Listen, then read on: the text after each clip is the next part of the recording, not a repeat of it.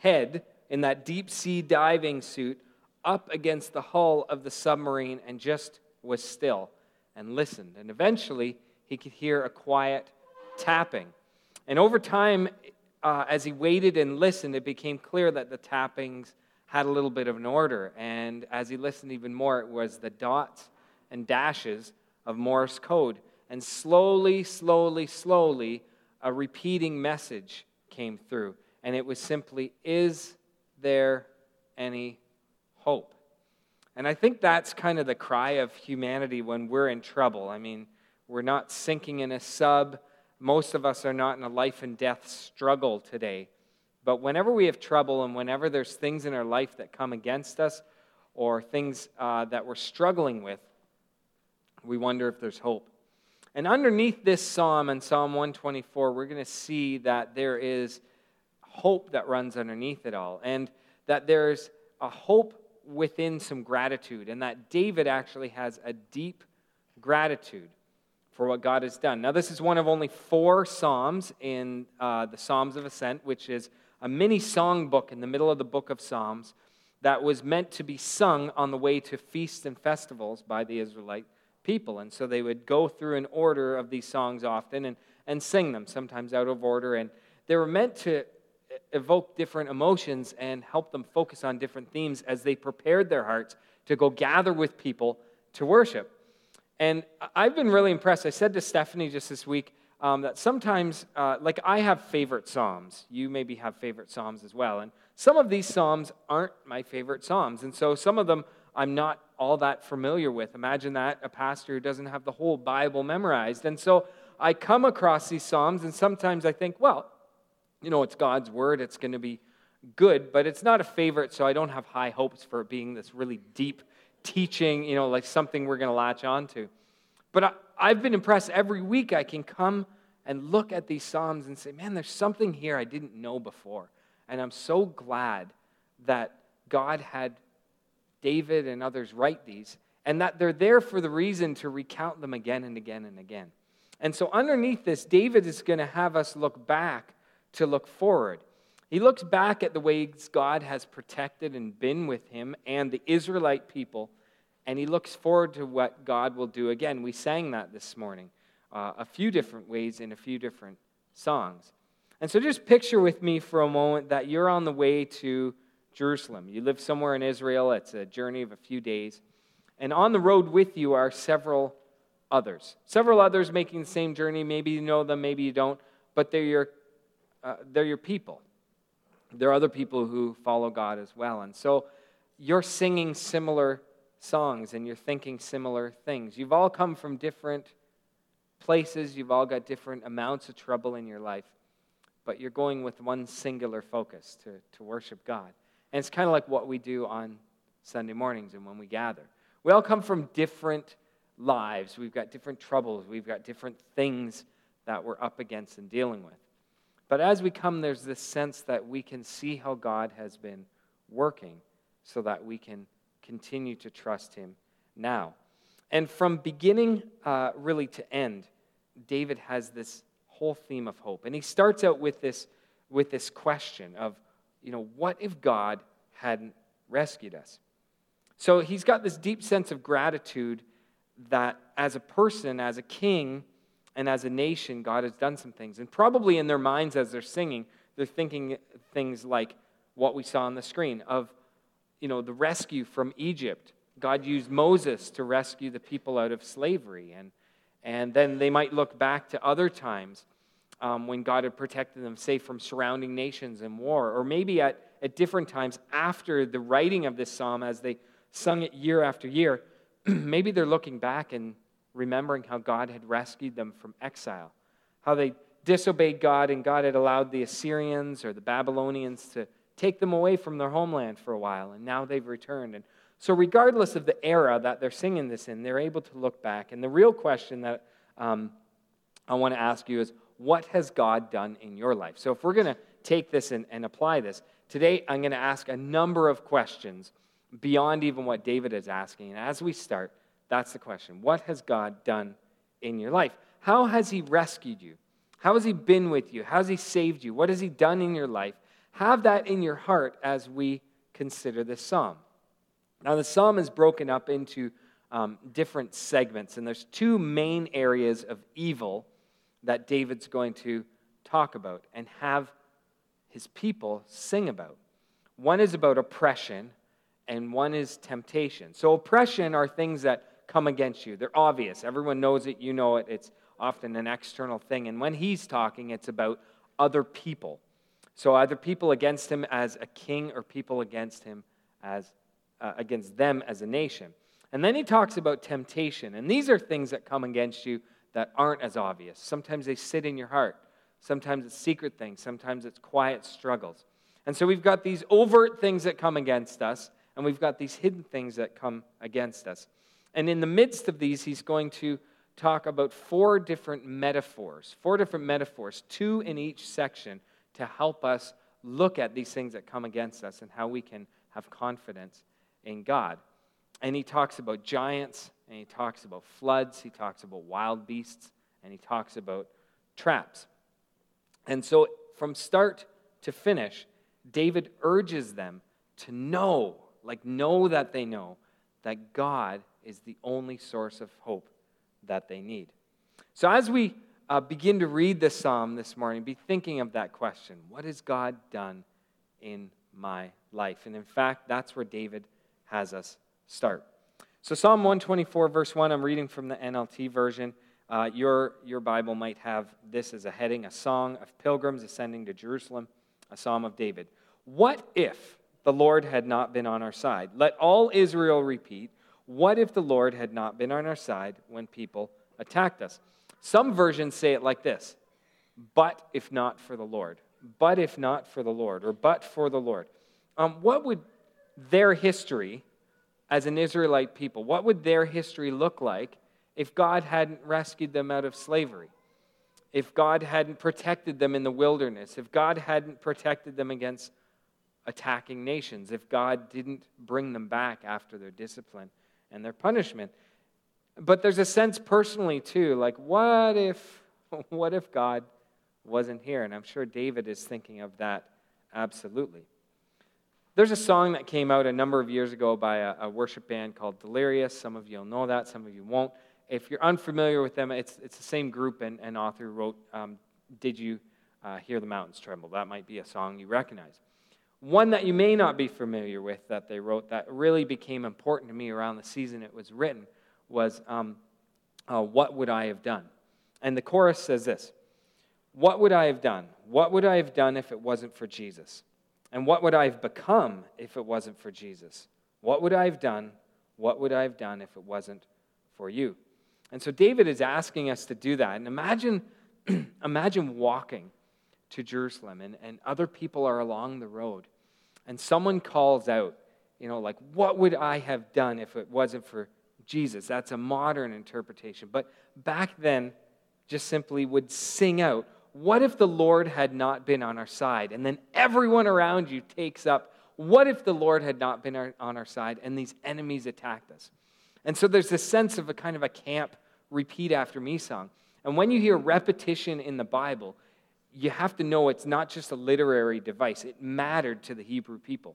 When there's repetition in the Bible, it brings greater emphasis. And when you hear things 3 times, like holy, holy, holy is the Lord, that's the same as saying, I'm saying this phrase infinitely. I'm just saying it again and again and again and again. It's that important. So this is a repetition twice. So David really wants them to know that they should be considering, what if God hadn't been there in my life? Now that might not be a question that you have asked yourself before. Maybe you haven't asked that, what if God wasn't there for me? It's something that I've actually considered repeatedly in my life. And I often think not by way of sense of pride, like I'm a pastor and have the family I have and the friends I have and the life I have because I've made something of myself. It's because I look back and I see myself as a kid and a teen in this church, and I see others in youth group and other families, and our lives on similar trajectories, but eventually many others deserting God. Many others making choices, some of the same choices I made, some of the same mistakes I made. And yet, here I am, not by any work of my own. And it's not about being a pastor. It's about being still connected to Jesus, still choosing him, and him still choosing me. And I'm very humbled by that. Where would I be without Jesus? And I often think of that. And I look at the others I grew up with and where they're at, the choices they made, some brokenness, relationship stuff, the mess that some of them are in. And I have no idea why God's been so gracious. But I know that I am where I am by God's grace. And so I think about this. And so for David to say, as you're coming to worship, as you're gathering with others, consider this. What would have happened if the Lord wasn't on my side? And so I'll ask you this question. I'm going to ask a series of questions. What would you have done if it wasn't for Jesus? What would you have done if it wasn't for Jesus? And then we get into the first of the big areas of evil, and that's the oppression. And he's going to talk about the ideas of disaster and drowning. So Psalm 124, verse 3. They would have swallowed us alive. So talking about the people who are against the nation or people against David. They would have swallowed us alive in their burning anger. The waters would have engulfed us. A torrent would have overwhelmed us. Yes, the raging waters of their fury would have overwhelmed our very lives. So I like to think of the first metaphor as giants. So the word giant isn't found in the Hebrew. It's not found in our English translation. But remember, it's David writing this. And he says, they, the people who've been against us, both as a nation and me as a person, they could have swallowed us whole in their burning anger. Who's big enough to swallow you? Like a giant. Now, he may have thought back to Goliath, who wasn't quite big enough to swallow him, but was big enough to completely defeat him. And so he's using a bit of hyperbole, a bit of exaggeration to make his point here, but he's saying some people are so angry with you that it's like they could swallow you whole. Have you ever had that? You ever had someone so angry with you? Their anger burns so much they could eat you alive. And so David is saying that. It's like that. Do you know that some people are so angry with God in their life that they take it out on God's people? And that's what David's saying. He's ruling Israel, and Israel is God's representatives. And some nations and some people hated God so much they took it out on him. Some people within Israel hated God so much that they took it out on him. And so it was someone or something that could have completely defeated him. So here's my question. What or who in your life could completely defeat you? What or who in your life could completely swallow you whole? If they actually had their way, they're so angry, you're at odds with them. What or who could completely defeat you? And then he takes this imagery of being swallowed whole, and he just turns that word swallow, being swallowed up, and turns it towards a flood. In the same way you can be swallowed alive, you can be swallowed up by the raging sea. And the floodwaters come up and take you under, and they swallow you. And so he uses this common phrasing for two different metaphors. The neat thing about this term in Hebrew is it doesn't mean to be overwhelmed by water, even though he's talking about water. It actually means to come up over our souls. So he's saying you could be swallowed, you could be overwhelmed by the flood. It's to come up over your soul, something that could alter your very life, your very existence, and hurt you to the core, your soul. And he says there are people and things that come against you that can overwhelm you. Now, the Hebrew term for coming over our souls has to do with a life and death struggle.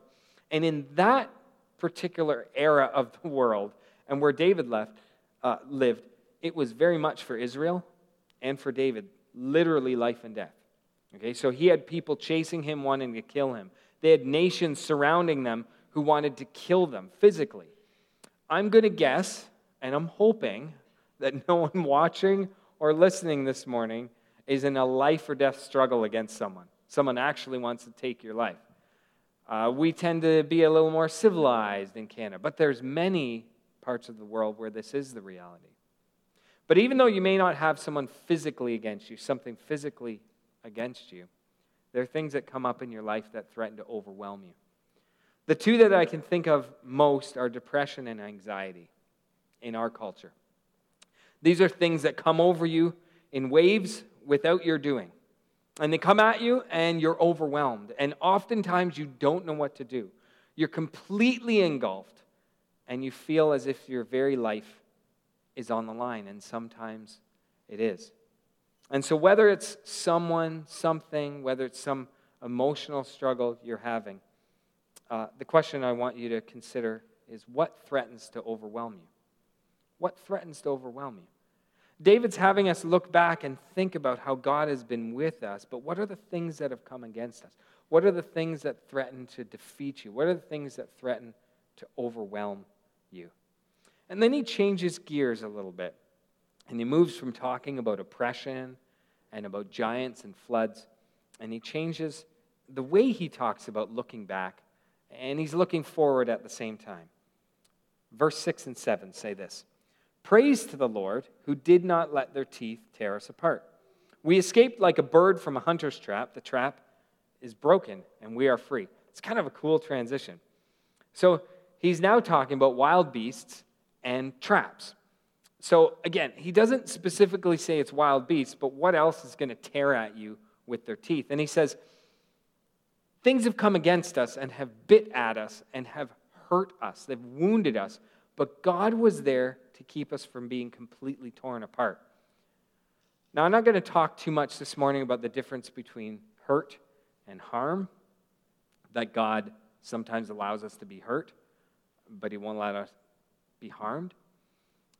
If you want to find out more about that, rewind a few weeks to Psalm 120, the very first of the Psalms of Ascent. I talk about that more, and so does the author. But this is that sense that going through life, you're going to have hurts. There's going to be scars. God, in his goodness and his grace, doesn't sit back helplessly, but he allows things to happen to us, in part because we're not in the place yet where there's no evil.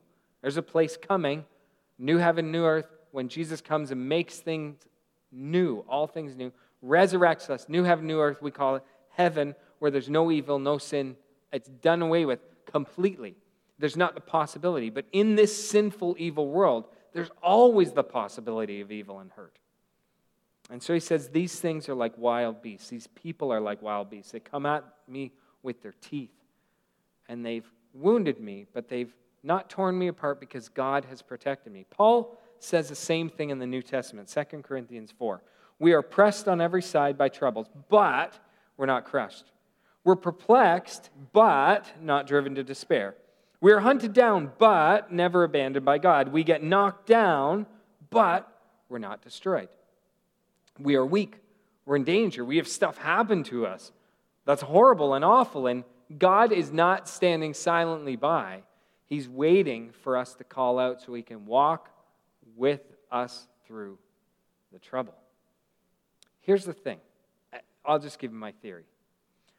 I think if we never had trouble in our lives, we wouldn't have much need for God. And we could do things on our own quite nice. In fact, I think that's a scheme and a tool of the enemy. When we're most blessed and, things are going our way, we often drift from God. There are other people who see that trouble comes our way and we say, God, if you're all powerful, why wouldn't you limit that? If I were all powerful, I wouldn't let anyone I love have anything bad happen to them.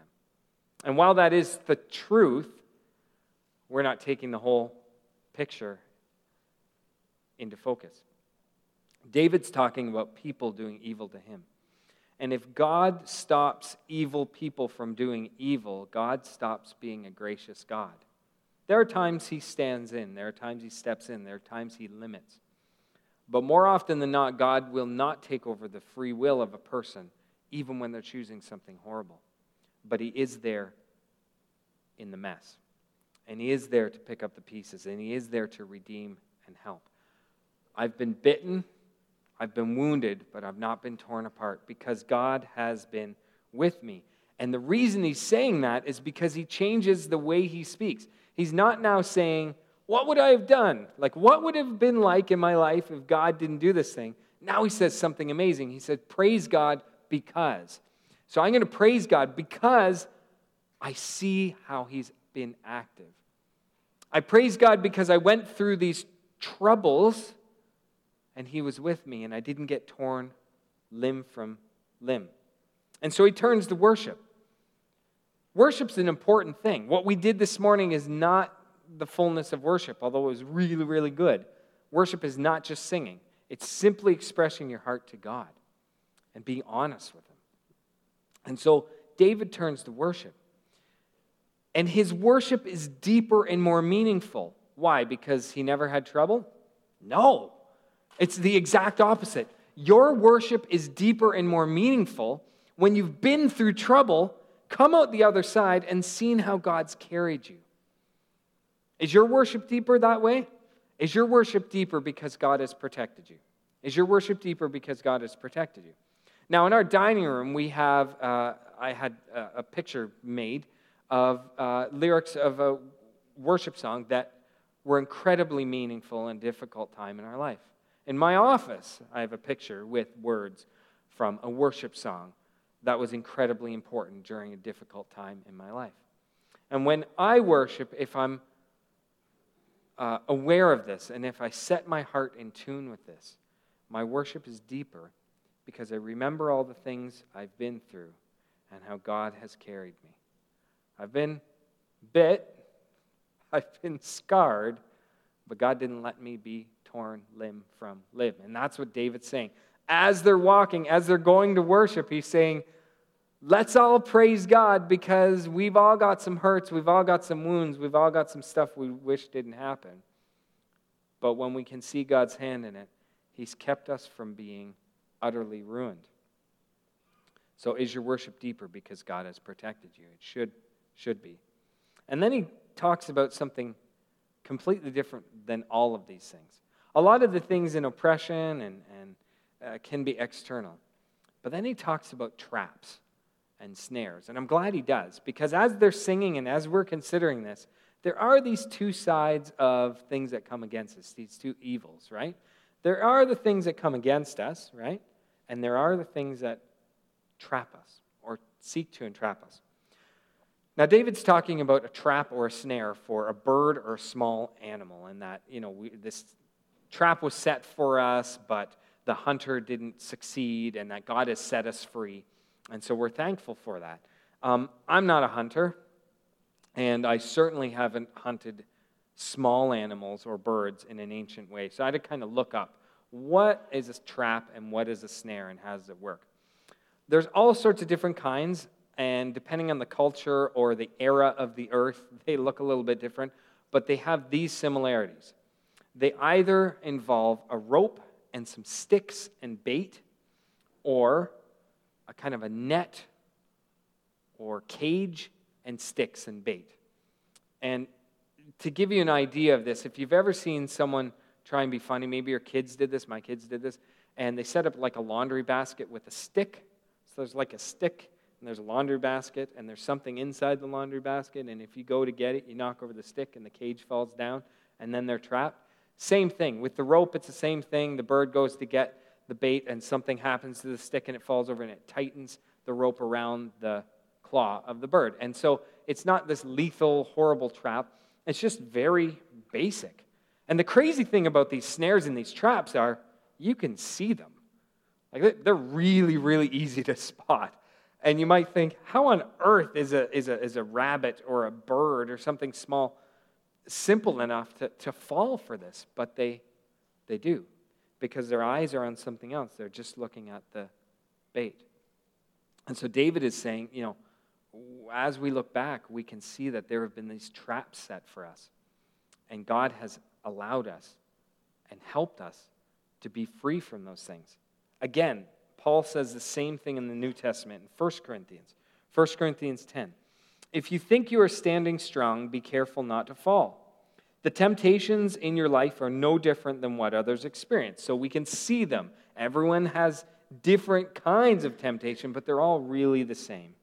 And God is faithful. He will not allow the temptation to be more than you can stand, okay, with his help. But on your own, they are more than you can stand because we get entrapped by them. When you're tempted, he will show you a way out so you can endure. Temptations, traps, snares, schemes of the enemy are really simple to see. The Bible is full of them. Warnings. A a lot of people think the Bible is just full of like rules and regulations, things to keep us from the good stuff. Like, okay, you can't do this, and you can't do this, and Christians don't do this, and Christians are boring because of this, and they don't watch this, and they don't do this in life, and they try all this stuff. That is not what God's doing at all. Here's the most basic definition of sin you can ever have. Sin is going after a good thing in the wrong way or the wrong time. Sin is always attractive because it's a good thing. It's something God wants us to have on some basic level. I'm not talking about the thing itself, but like if you're going after a relationship or pleasure or money or whatever it is, fulfillment, satisfaction, whatever it may be, it's a good thing. God has a good way for you to experience that. But sin is when we go about it in a way other than God has planned for us. And the reason he says to beware of these things and to stay away from sin is so we don't get entrapped, ensnared, hurt, damaged, ripped apart to pieces, stuck. And here's the way it happens. There's two kinds of people. David talks about one, Paul talks about another.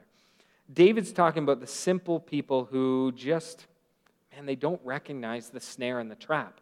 They're tempted by sin, and they just kind of walk in eyes wide open and suddenly are entrapped. And the others that Paul talks about are the proud and the arrogant. Like they see the danger, and they're like, not me. I'm better than that. I can handle it. Don't worry about it. I know where my limit is. But in both cases, eventually, people realize that they're in over their heads. And they have a secret they can't share. They have a habit they can't break. They have a relationship they shouldn't be in. They have something going on in their life they don't want others to know about. Or in order to continue that, they have to double down and say, no. This isn't wrong. This is good because, but they're still entrapped. It's something they're stuck in that they can't get out of. So here's my question. What temptation easily entangles you? What temptation easily entangles you? Hebrews 12:1 talks about getting rid of or throwing off the sin that so easily entangles. I watched an interview with a deep sea cave diver. For some reason, they've got illustrations about the sea today. So, deep sea cave diver, and they go diving in these caves that are hard to reach, way down deep, incredibly dangerous. This isn't like you jump off the boat with flippers and you took your little scuba test and you go down and see some fun fish and things. You go where there's no light and you don't know where you are. It's hard to see. But some people like doing that. And in order to do that, there's two things you always have. One is a rope that goes from the boat and down. So in the darkness, if your light fails or if something happens, you can easily climb your way out. And second is a partner. You never go down alone. And this guy I was listening to an interview about, he said he went down with another partner. They went down into this cave, and the rope was down there and there and there. And his partner got a little bit entangled in the rope. No big deal, right? It's wrapped around. Easy to get out, easy to call a partner and say, hey, come over here and you untangle, whether it's the tank or the arm or whatever. It was a simple thing to do. But because of the depth and because it's so dangerous, his partner panicked. And his partner started thrashing and rolling. And this little simple tangle ended up wrapping him up altogether. And the more he got entangled, the more he panicked. The more he panicked, the more he got entangled. And all this guy I was listening to the interview could do was swim as hard as he could, at least out of the reach of his partner. Because at that point, there was nothing he could do. And if at least one of them wanted to get out alive, he had to keep himself from the damage and the chaos. That's pretty bad. But that's a lot like what happens in life. We get a little bit entangled, and we could have someone at church or someone we respect, someone who could gently help us to get out. We have God who can empower us, who shows us the way. You're not tempted beyond anything anyone else has. You're also not tempted beyond what you can bear in the Lord's power. He makes these snares easy. If you come across this bird snare, this like stick with a little rope and another little stick with bait on it, you know what it is, or like a basket and a stick. Like all of these things are easy to spot. We have a Bible full of warnings to say, keep away from these things, because when you get there, if you get entrapped, it's really bad. And you get entangled, and it can ruin days, weeks, months, years of your life before you can clamber your way back. And David's saying, like, God, you've been there through it all. Though temptations and trials and traps, though the schemes of the enemy are cunning, God, you give us the heads up so we can see, so we don't need to get in that. And then we get to the closing verse, which is actually my favorite. Verse 8. Our help is from the Lord who made heaven and earth. That might not seem groundbreaking or amazing, but when you take that in the context of the other Psalms of Ascent, we see the same thing again and again and again. Whether it's said, like, lift your eyes up beyond the hills or other help to God, it's this cry, this resounding song again and again. Our help is from the Lord, the maker of heaven and earth. It's a reminder that whether it's oppression or temptations and traps, whether it's these giants or whether it's things that overwhelm us, these floods, whether it's things like wild animals, people or things that come against us to attack us, want to rip us to pieces, they're so angry with us, or whether it's something hidden, secret, a scheme of the enemy to ruin us, that God has been with us through it all. And if he's been with us through it all, he'll be with us still. And I think the overall thing that David is trying to communicate to us, that he wanted them to sing on the way to the temple, that he wants us to know in our hearts, is that God is the help you know, so we know this help. He's also the help you need. So God is the help you know, but he's the help you need. Why? Because he's the maker of heaven and earth. Now to us, we can read that and we can rattle that off and go home and eat whatever we're going to eat, and away we go. God's the maker of heaven and earth. I know that. Great, wonderful. To the Hebrew people, saying that, that's a big deal. Because in their world, not only were there as many varied ideas of creation as ours, I mean, these different cultures doubled down on who created it. And their God was central to their culture. God is central to our lives as well, but maybe not so for others around us. You know, they may have secular humanism, but it's not quite the same. And for them, when they're saying this, they are putting all their eggs in the right basket.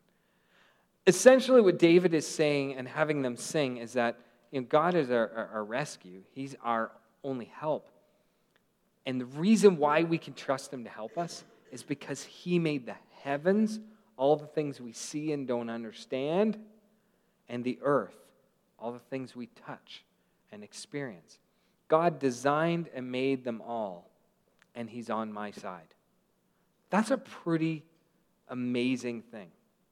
The God who made all this is for you. The God who made everything is on your side. He is for his people. Those who have believed in Jesus, those who have received offer of forgiveness, those who have decided to follow Jesus with their life. He's on your side. You're his child. You're his people. And whether it's oppression coming against you or temptation, he's been there with you. And so the way I want to end today is I'm going to invite you to stand. Come on and stand. I know, sleepy, I want to stand. And we're not on the way to Jerusalem, but we're all on the path to somewhere. God is walking with us. And as a church family, we walk together. Whether you've been with us for 20 years or this is your first time joining us in person or online, you're part of us. And what I want to do is kind of reenact how the beginning of that psalm might have been for the pilgrims walking to Jerusalem. Now, I don't have a melody to it, so I'm not going to sing it, but I am going to say it. And what I say, I want you to repeat with all your heart and all your meaning. And this is the way it would have started. Someone would have called out, "What if the Lord had not been on our side?" Okay, that was okay. That was okay. I caught you off guard. You kind of had the words and you're reading it. But let's imagine we actually mean this, right? What if the Lord had not been on our side? But he is. Do you see that God is on your side and God is for you? as you consider your life. Each moment you feel God has not been with you. He's been there. And as you're going through things today and in the future, each moment you wonder, God, why aren't you stopping this thing? You can have confidence that whether it's a giant or a flood or a wild beast or a temptation and a trap that's coming against you, God is for you and He will not let you be ruined while you stay close to Him. And my prayer and my hope is that you will understand in the depths of your heart that God is the help you know it, you can see it, you can look back, and that you'll still know that God is the help you need. Let's pray. Father, thank you so much that in all of our troubles, some of them we can see, some of them others know about us. Some of them are just quiet in our hearts and nobody else is aware of but you. God, thank you for walking with your people. Thank you that you're the help we know. Thank you for the reminders of how you are faithful, even when we're faithless. And God, in this present moment and in the future, I pray that our hearts would be confident of your help, that we would look to you, reach out to you, not only because you made the heavens and earth, but because we are yours and you're for us. May that truth resound louder than the trouble around us, than the raging sea, than the things that could completely defeat us, than the traps we see set for us and feel powerless to win. May we see you above it all. In Jesus' name I pray. Amen. Amen. Thanks so much for joining us this morning. Please leave the chairs set up, and we hope you can join us again next week. Lord bless you as you go.